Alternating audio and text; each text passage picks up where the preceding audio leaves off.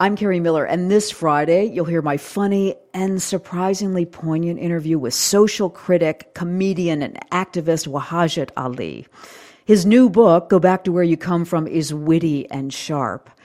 Ali's observations would sound familiar to journalist and memoirist Dina Nayeri.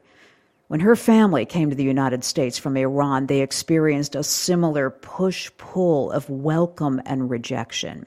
Here's my 2020 interview with Nayeri about her book, The Ungrateful Refugee. Good morning, I'm Carrie Miller, and this is NPR News. Now, what we don't know about what it's like to leave. Writer Dina Nayeri knows. 30 years ago, when she was just a child, Dina, her brother, and her mother fled Iran. Her father stayed behind, and yes, while she's been many places and accomplished many things, the story of that leaving seared and influenced everything that followed. It also gave Miss Nayeri a deep recognition for today's refugees. There are secrets I can show the native-born, she writes in the first pages of her new book, that new arrivals don't dare reveal. I've wished to say them for 30 years and found it terrifying until now. Dina Nayeri is a writer and a fellow at the Columbia Institute for Ideas and Imagination. Her new book is titled The Ungrateful Refugee, What Immigrants Never Tell You. And she joins us this morning from Seattle. And welcome. It's good to have you back on the show. Oh, thank you for having me back. It's great to be here. You have such an interesting exploration in the book about the story of leaving and how it develops, the escape and the changes. And I have to imagine that you shape this story depending on who you're telling it to. Is that right? Oh, it's absolutely right. I think one of the first things that you begin to learn to do, I guess, differently when you leave your home is to tell stories in the ways that are acceptable to other people. When you're growing up, you learn to tell stories a particular way, and it's often, in private and intimate settings as you're sharing your memories with your family and loved ones. And we each have particular traditions of how we do that and particular ways that we find these stories moving. The Iranian way is not the same as the American way. But once you escape, you've suddenly created this one incredibly dramatic story, a story that maybe up until then is the biggest thing that you've done and the most, harrowing and frightening and perhaps interesting to other people. And suddenly you have to learn how to tell it, not just the Dutch or the American or the French or the English way, wherever you're trying to go. You have to tell it in the way that the asylum officers will understand and will accept. And that is its own way of storytelling that's actually quite warped. It has absolutely nothing to do with the ways that we naturally tell stories. If you're trying to be accepted as a refugee offered asylum, you have to make your story fit the particular definition of a refugee, which is someone who has a reasonable fear of future persecution based on race, religion, nationality, political opinion, or membership in a particular social group. So only those 5 things. And of course, if your story is complicated and there's many motivations for the things that you did or the ways that you got in trouble, or maybe the country itself is so unsafe that it facilitates certain injustices toward you, it doesn't matter if it doesn't fit in those 5. You have to take the complications out, fit it in those 5 categories. And of course, all along, as you're telling these stories, they're laying traps for you, looking for contradictions, because that's how the asylum officer is incentivized. Dina, I think what you've described here really reinforces this idea that the person who's telling the story is also highly conscious of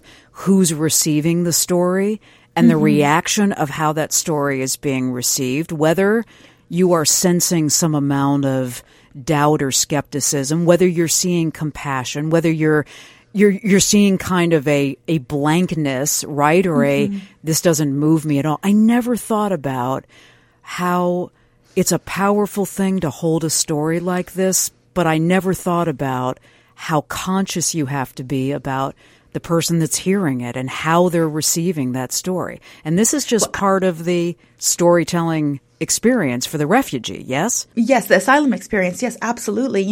Asylum storytelling is complicated in itself, but, what you will be seeing almost certainly is indifference and a blank kind of stare. Asylum officers don't show any emotional response. But also, you have absolutely no way to know if you are moving them, by their subtle physical cues, because the subtle physical cues of an Iranian audience is different. This is all cultural. All storytelling is cultural. Mm-hmm. And the way we receive stories too is cultural. So, for example, it's very, very possible for me to be telling a very moving story to an audience of Dutch people. I lived in Amsterdam for a while, so I use them as an example.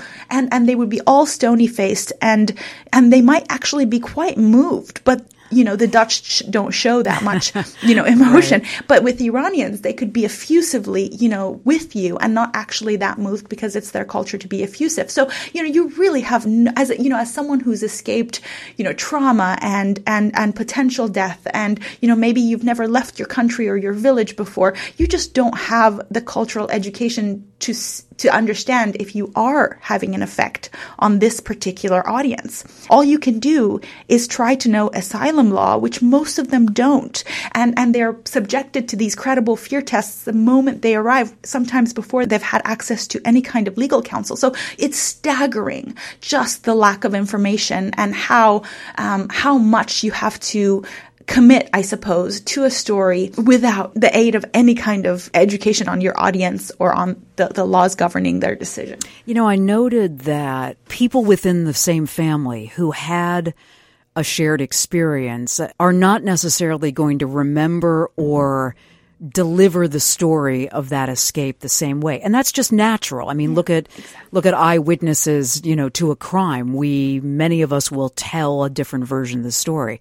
But I thought it was interesting that your mother really doesn't like it when you tell the story of your escape from Iran. Is that because she has left that vulnerability behind and feels fully herself, right, in this life that she's in now many years later? Or she just is not comfortable with your perception of what that escape was like? I think there are layers of it that are more kind of deeply embedded in the psyche and ones that are more apparent. So the most apparent reason is simply that to her, this was her defining story, perhaps not the defining story of my life, according to her, because, I think part of what she prides herself in is that she got us out, and she gave us this opportunity to have this American education. And so she doesn't want that to be the defining story of my life. It was the defining story of hers. But to her, because she is such a faithful Christian and continues to be so, and she's suffered so much for that, the story has to be about some glorification of, of God, of Jesus, of her faith. So to her, it was always going to be a hallowed moment, a sacred moment when this story was written down for the public. And she always imagined it being done so as a way, as kind of a huge, grateful ode to Jesus. And so for me to write it in my own way, call it my defining story, and slap the title Ungrateful Refugee, I don't think that sits very well. But I think on a deeper level too, it's really about point of view, isn't it? We all disagree with our parents about the stories that we lived because we had the child's point of view, and we were so much more vulnerable, and they wish for us to remember things differently. I mean, there is a very noble purpose in what your mother did. It was risky. It was frightening. It was the kind of thing that I don't think many people, when faced with similar circumstances, might have chosen to take on that kind of risk.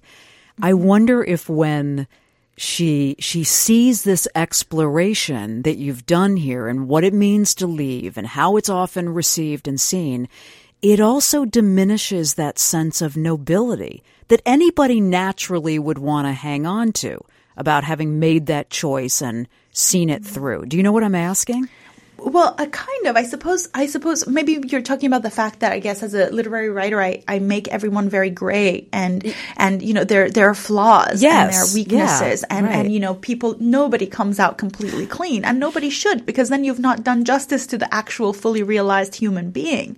But no, you're right that my mother would much, much prefer for there to be, good guys and bad guys, and for there to be a noble purpose and a great sense of achievement. And she also really very much likes the story of, America as the rescuer and, our then future purpose and our obligations and all of that. And they're very, very black and white to her. And I think only recently did she start to kind of see more gray because of the Trump administration. Because up until before the Trump administration, she was very happy accepting the, American Christian conservative, viewpoints on a lot of things. And suddenly she has awakened to the notion, like, this is not the kind of person, ideology, leader that I almost risked my life to get to. Like, my mother was a rebel. She will never call herself a feminist, but everything that she fought for were feminist ideals. She wanted to be respected and equal to men. She believes in open immigration and open borders and things like that. And so to see what has happened to this kind of city on a hill, to America, the champion for the downtrodden and the vulnerable, the people who rescued us, I think it makes her very, very sad, but it also makes her more open to the gray. Dina, I think you're someone who will understand this, and I'm eager to talk to you about it because I've given a lot of thought as a journalist to how we elevate some escape and refugee stories and how we ignore others. There's a decision-making that goes on among journalists and in newsrooms about what is worthy of our attention when it comes to refugees. I've talked on the show about those images of that father and his child on the banks of the Rio Grande where they drowned trying to cross the river. And it got so much attention. And then I thought, but what if they'd made it? Would we care at all? I'd love your perspective about how you see the way the news media and then Americans in general treat these stories. I think we are drawn to certain types of people. We're drawn to tragedy. We're drawn to exceptionalism. So we like to think not only we can pick out, people of great merit, but that the border officers can, people who themselves are of no great merit at all, can actually see this and that we can somehow have some kind of immigration policy based on merit. But also I think we are, drawn to people who we most, I guess, identify with culturally, who are closest to us, who seem that they could possibly become Western. And then, of course, we like the stories that feel different, like they could be movies, and I think right. The problem with that is that in particular countries, the same thing happens again and again and again. You have, Central America, you've got gang violence again and again and again. And you've got people who have been absolutely ravaged by poverty, by endless violence. And so they don't look attractive to us. Because of all the years of suffering that they've gone through, they've become a little bit closed. They've become a little suspicious themselves. Right. And so we think of them as perhaps crafty. Oh, what do they have in mind? But all they want to do is survive. And if we had only heard each of those stories one time, we would be moved. We would be shocked. The problem is that it has happened so many times, right? That we are now desensitized to particular kinds of stories. And this happens in Europe too. And I just want to ask, how is it that this happening many times over makes us think we have less responsibility than if it had happened once? I know you've had a lot of conversations. I mean, that was part of the queries and the questions that you came into writing this book with. You were going to talk with a number of refugees. What I wondered about what we're talking about now is, do the refugees themselves understand that when you are the 30th person who shows up at the border to ask for asylum, and your story sounds horrific but very similar to the other 29 that came before you. I mean, do they understand what that means? I don't know what you do about it, but I wonder if there's a recognition of what this is. And this is why we so need to watch out for them, because they are mired in the present. Many of the countries that they come from, they don't have, we see a couple of them with phones and access to the internet and things like that. And yes, they have that, but they don't have the kind of research savvy that we have. These are people who have been, who've grown up in violence and poverty, have been in bad situations, come from different cultures, have, there's language barriers, there's literacy issues. So, you have people like that. and all they know is their own experience, the harrowing and awful things that happened to them. And they can relate those to you, but they don't have, this broader view of how many others have told the same story.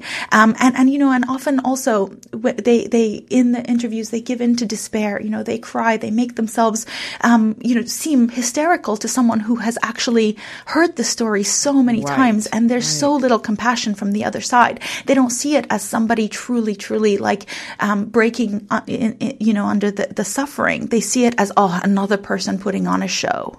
I was looking into a story about the UK Home Office, and I discovered that, a couple of years ago, there was a lawyer from a charity called Freedom from Torture that I work with, and she had asked for the papers of one of her clients who'd been rejected. And they sent, they're obliged to send the paperwork, but they can redact the annotations by the officers. And they had forgotten to do that. So you could see what the officer had written down on the notes. And it said, applicant has started crying. Why don't you just go back home, loser?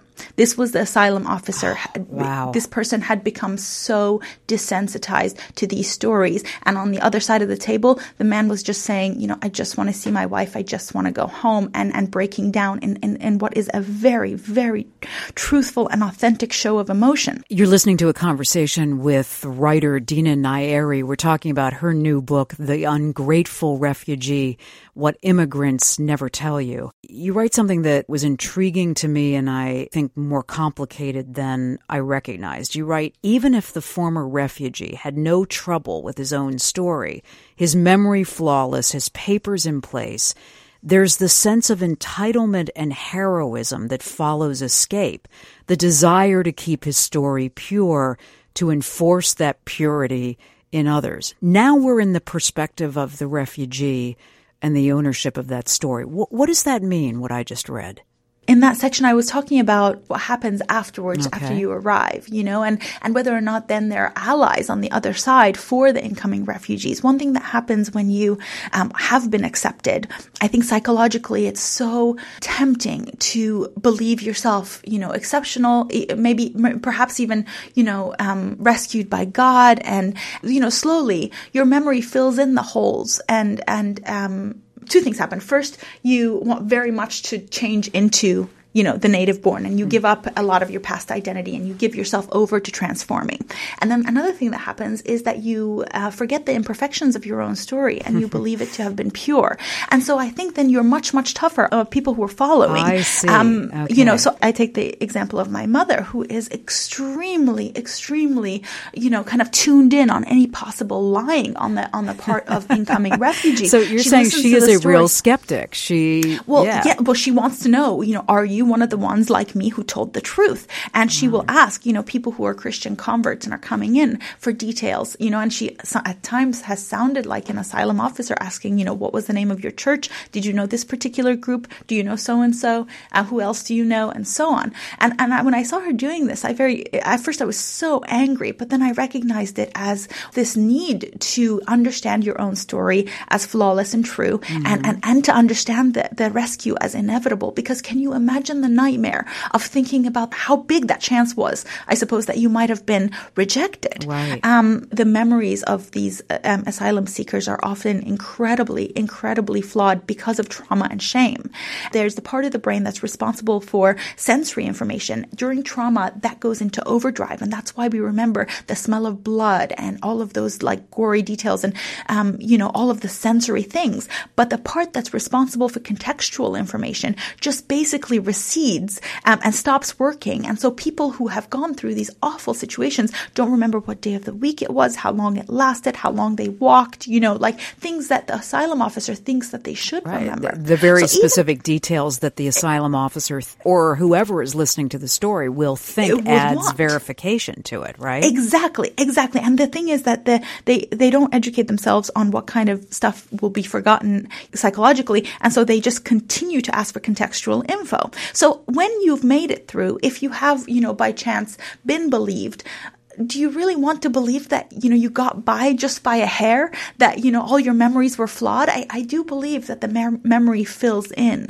and then you think that your story was airtight, and therefore that the people following you should also have airtight stories. You've alluded to the fact that your mother was a Christian in Iran and she was being persecuted for her faith. And a moment came when I think your dad realized that your mother might end up being imprisoned for her faith. Is that right? She was arrested 3 times. Did you find that when you eventually got to America, and I know that was by way of the Arab Emirates and Italy, but did you find when you got to the United States that Americans were much more receptive to your story because it had faith at the center of it?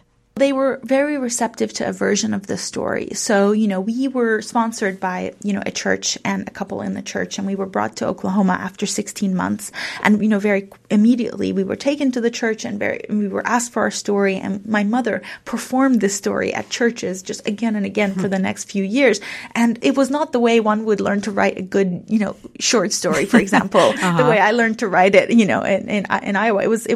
It's much more like, give us this very kind of hagiographic journey, this story of triumph, this how you were rescued by America and the harrowing escape and all of that, but none of the details about our life before, none of the things that complicate the story, that make it a little bit sad that we're here, because that life was so beautiful and it can never as be if your regained. life just began the moment you got to the United States. Yes, and there was absolutely no questioning the assumption that life here in the United States had to be better than any life in Iran.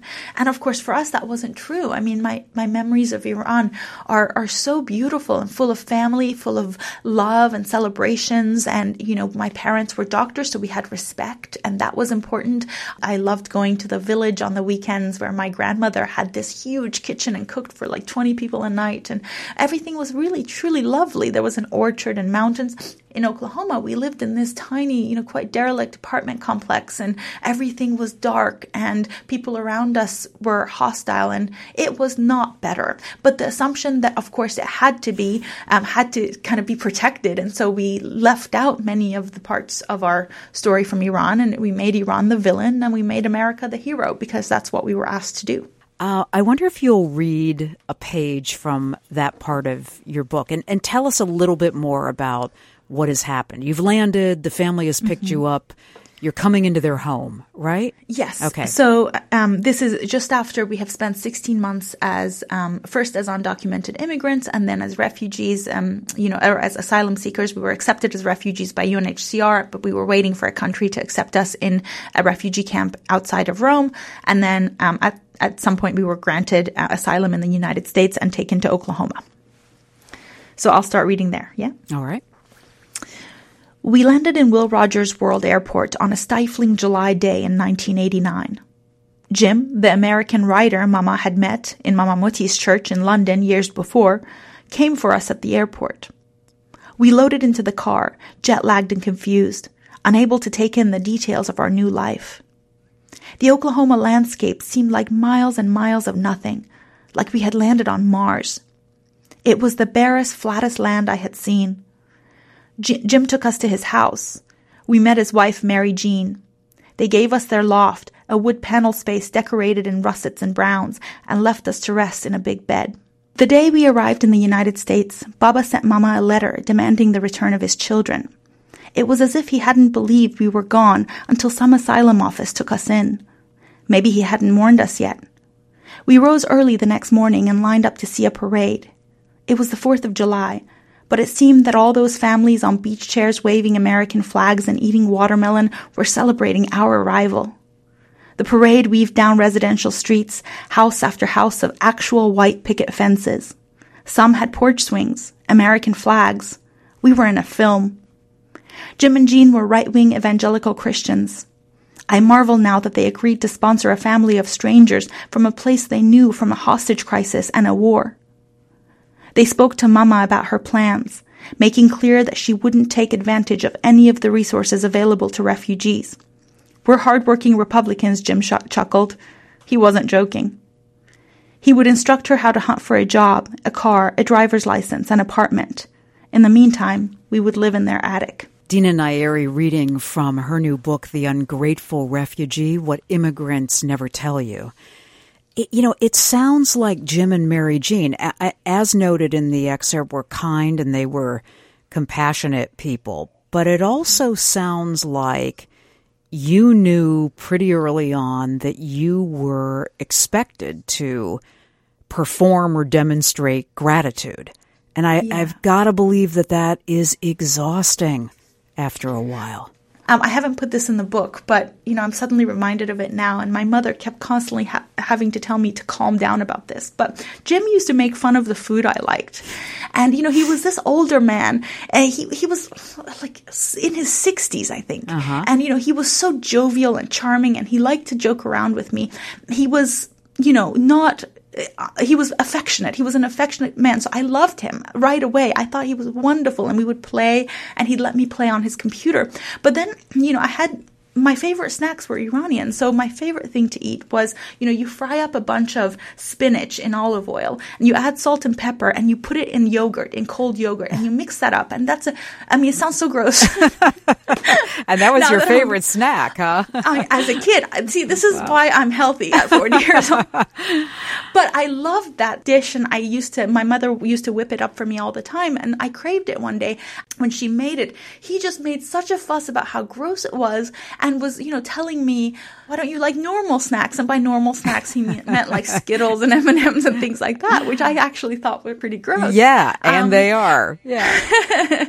But the thing is that for him, this was joking. And for me, even at that young age, it was just this constant, telling me that my things are not good enough and are no longer allowed here. And it made me really angry because I felt like I was entitled to eat what I wanted to eat, to be who I wanted to be. And I didn't want to relearn life. Like I was 10 years old already. Like, did I really have to start at, what's good for eating, and already there was the language question. So it was infuriating. And I didn't really put the term, gratitude in front of it until much, much later. But it didn't feel good. We had a recent conversation where we talked with a writer who writes about this idea of how your parents' experience of leaving influences how they tell you to be in the new place. And we noted that so often that advice is keep your head down, be grateful, don't rock the boat. And the children of those parents are outspoken and rebels and telling the kinds of stories that you're telling.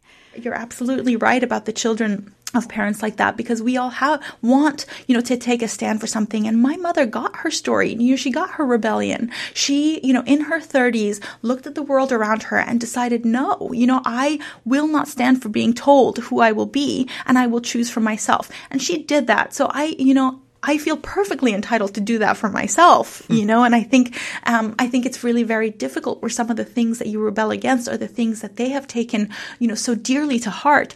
But, another thing about it is that for immigrant parents of their generation, or people who went through such worry and so much abjection and so much, loss of dignity and identity to finally get here, and they've slowly rebuilt that up and watched their children have every opportunity and become successful. Right. I think they're afraid of American criticism of, the native borns thinking that we are ungrateful. And so let's say you do make statements or say things or, rebel in the ways that perhaps I have done. If it's accepted by Americans, and if you're successful, and if you have kind of these markers of success, then it's more palatable to them. Whereas if you are not accepted, if you're kind of this lone wolf going out and causing trouble, then the question becomes, what are you doing with all the opportunity that I sacrificed my life to give to you? And it is a legitimate question in some ways. It is. They did sacrifice a lot, but I think there's that fear that you'll squander it all. And the measure of whether or not you've squandered it is respectability and acceptance among the Americans. And I think it's partly an Eastern-Western thing, but it's partly also the fact that the biggest thing that they lost during the migration was their identity and respectability. Mm-hmm. There's that issue of dignity that I talk about so much, but during the time that you spend waiting, the dignity leaks away, the respectability leaks away slowly as your clothes become worn, as your hair becomes scraggly, your degrees wear out, and you suddenly are no longer this respectable, polished doctor, Nayeri or whoever, you are now, refugee woman with 2 children. And it's taken so much to gain that back. And you start to think of that as really, truly the most important thing in life. And you want your children not to throw that away on, what feels like nothing. It sounds like you have given some thought to the what if, but it also sounds like your exploration of your Iranian heritage really upsets some of the members of the family who did indeed leave. Do I have that right? I reveal a lot about our family, and I think it just goes against Iranian culture, and my family tends to be, private, and they just don't like things as public as I have made them. But I think, again, we come back to the point of view question. My way of seeing the world is very, very different, and my, lens is different from each of theirs. And I think it's really hard for anyone to look past their own lens and to accept somebody else's, narrative as, I guess, having even a place in this world. I think as time passes, it's become more and more acceptable to them. And I think one thing that happened is that I started off with fiction. And, the first time my mother saw even a glimpse of herself in fiction, in my fiction, she went bananas. In a good way? Oh, in a bad way. In a bad way. It's funny, it was so veiled too. It was just something she recognized as herself, and she saw it as an indictment. But I was just giving a character a flaw, And over the years, we had so many arguments about this. She would bring up a short story that I wrote, and she would say, Dina, you lied about me. And I said, well, that's not you. That's a character. And she would say, yes, but you still lied. Which was really kind of funny. But having had those conversations specifically with my mother over the years, maybe prepared her for this, although I don't think she loved it. But our conversations have grown a little bit more nuanced over the years. My father's very different. His standards are all completely Iranian. So he'll get angry, for example, if I describe Ardestun as a village when he says it's a town. Look it up. Right. I asked you in a good way because I've recently reread Amy Tan's The Joy Luck Club. Came out 30 years ago. Mm-hmm. And she talks a lot about the same experience you've had, where, of course, you are blending your biography and what you know into fiction, which is, okay, so it doesn't mean you're telling the story of your life, but you're taking what you know. And her mother, who was very difficult, loved to see herself, flaws and all, in some of these characters that Amy Tan created. I guess you never know how that recognition is going to play. Right? Yeah, I think Amy Tan is very, very lucky if she has a mother like that. But then again, I don't know if I'm being a hypocrite. I don't know how I would feel if I showed up at length in somebody's fiction. I will soon find out because my partner is also a writer. But I would like to think that I would give that some space because I think art is important. I think fiction is important. And I think that the way we create characters is a lot more complicated than what we want to say about one person. It's about, we're trying to get at something that goes beyond a person. We're trying to get at something that happens in the world, a truth in the world, something that often goes unseen. And it's not just about a person, it's about relationships and the kind of complexities between people. How old is your daughter? 3.5. Okay. You've probably given some thought to how you're going to tell your true story, your one true story to her. What do you think about with that? What do you want her to really identify with in that story, in your story? First of all, I would like very much not to be pegged as just one thing. And, I've learned, I suppose, from my mother's pain that we do have a lot in common. And I want so many other things from my daughter that my mom wants from me. And I think that makes me more compassionate to her. But I would like her to acknowledge and love her Iranian side, just as she should acknowledge and love, her French and American sides. And I would like her to embrace, new cultures, uncomfortable situations. And I would like her to also see herself as coming from a tradition of, people who are very literary, who are in love with the arts, who are, tenacious and rebellious and really hardworking. And I would like her not to squander that. At the same time, one thing that I've been seeing lately that I really disagree with how, children are raised, that I really find very important, especially after writing this book is that I would like her to understand that she is not entitled to the things with which she is born. And I don't want her or her generation to be, the kind of people who will look around them and believe that they somehow earned all of that and that they have the right to try to keep people out who only want the same, opportunity. I think that the reason that the conversation has regressed from 30 years ago when I arrived is precisely this. 30 years ago, the Americans around me, the immigration officers, all of them saw their humanitarian duty, and they saw America as having particular ideals worth protecting. And even if they didn't personally want us there, they wanted to preserve this ideal of America as the champion, of the vulnerable, America as having a duty to the displaced. Now, we've regressed. We haven't moved on to more complex questions of how to use our resources, how to welcome our neighbors, how to make everyone's talents shine. We have not done that. We've gone back to, should we even let them in? And we've just reduced the number of refugees and immigrants we take to such embarrassing levels. And that's because people believe they're entitled to what they're born with. I just quickly will say something about how one thing I plan to tell her very early on in some childish way is this thought exercise by the philosopher John Rawls called The Original Position. Have you heard of it? No. It's this idea that, Rawls kind of invites us to put ourselves in the original position, which is, what if we had to create a society before we knew which body we would be born into. We would look at the statistics of it. We would say, well, it's most likely I will be born into a working class body, someone who is, maybe poor, someone who in this country or that country, whichever is most populous. And then you would make things best for them. You would not be worrying about, tax cuts for billionaires. You would not be closing gates. You would not, leave people in war-torn areas to fend for themselves because you would be afraid you would be born into those countries. So this kind of way of thinking is he calls the veil of ignorance. Well, I would like my daughter to do that thought exercise very early on, in school, and to ask herself whether or not she has been lucky from the perspective of the original position and what that means she owes to the world and what is her duty. Dina Nayeri's book is called The Ungrateful Refugee, What Immigrants Never Tell You. Dina, thank you. Thanks so much for the conversation.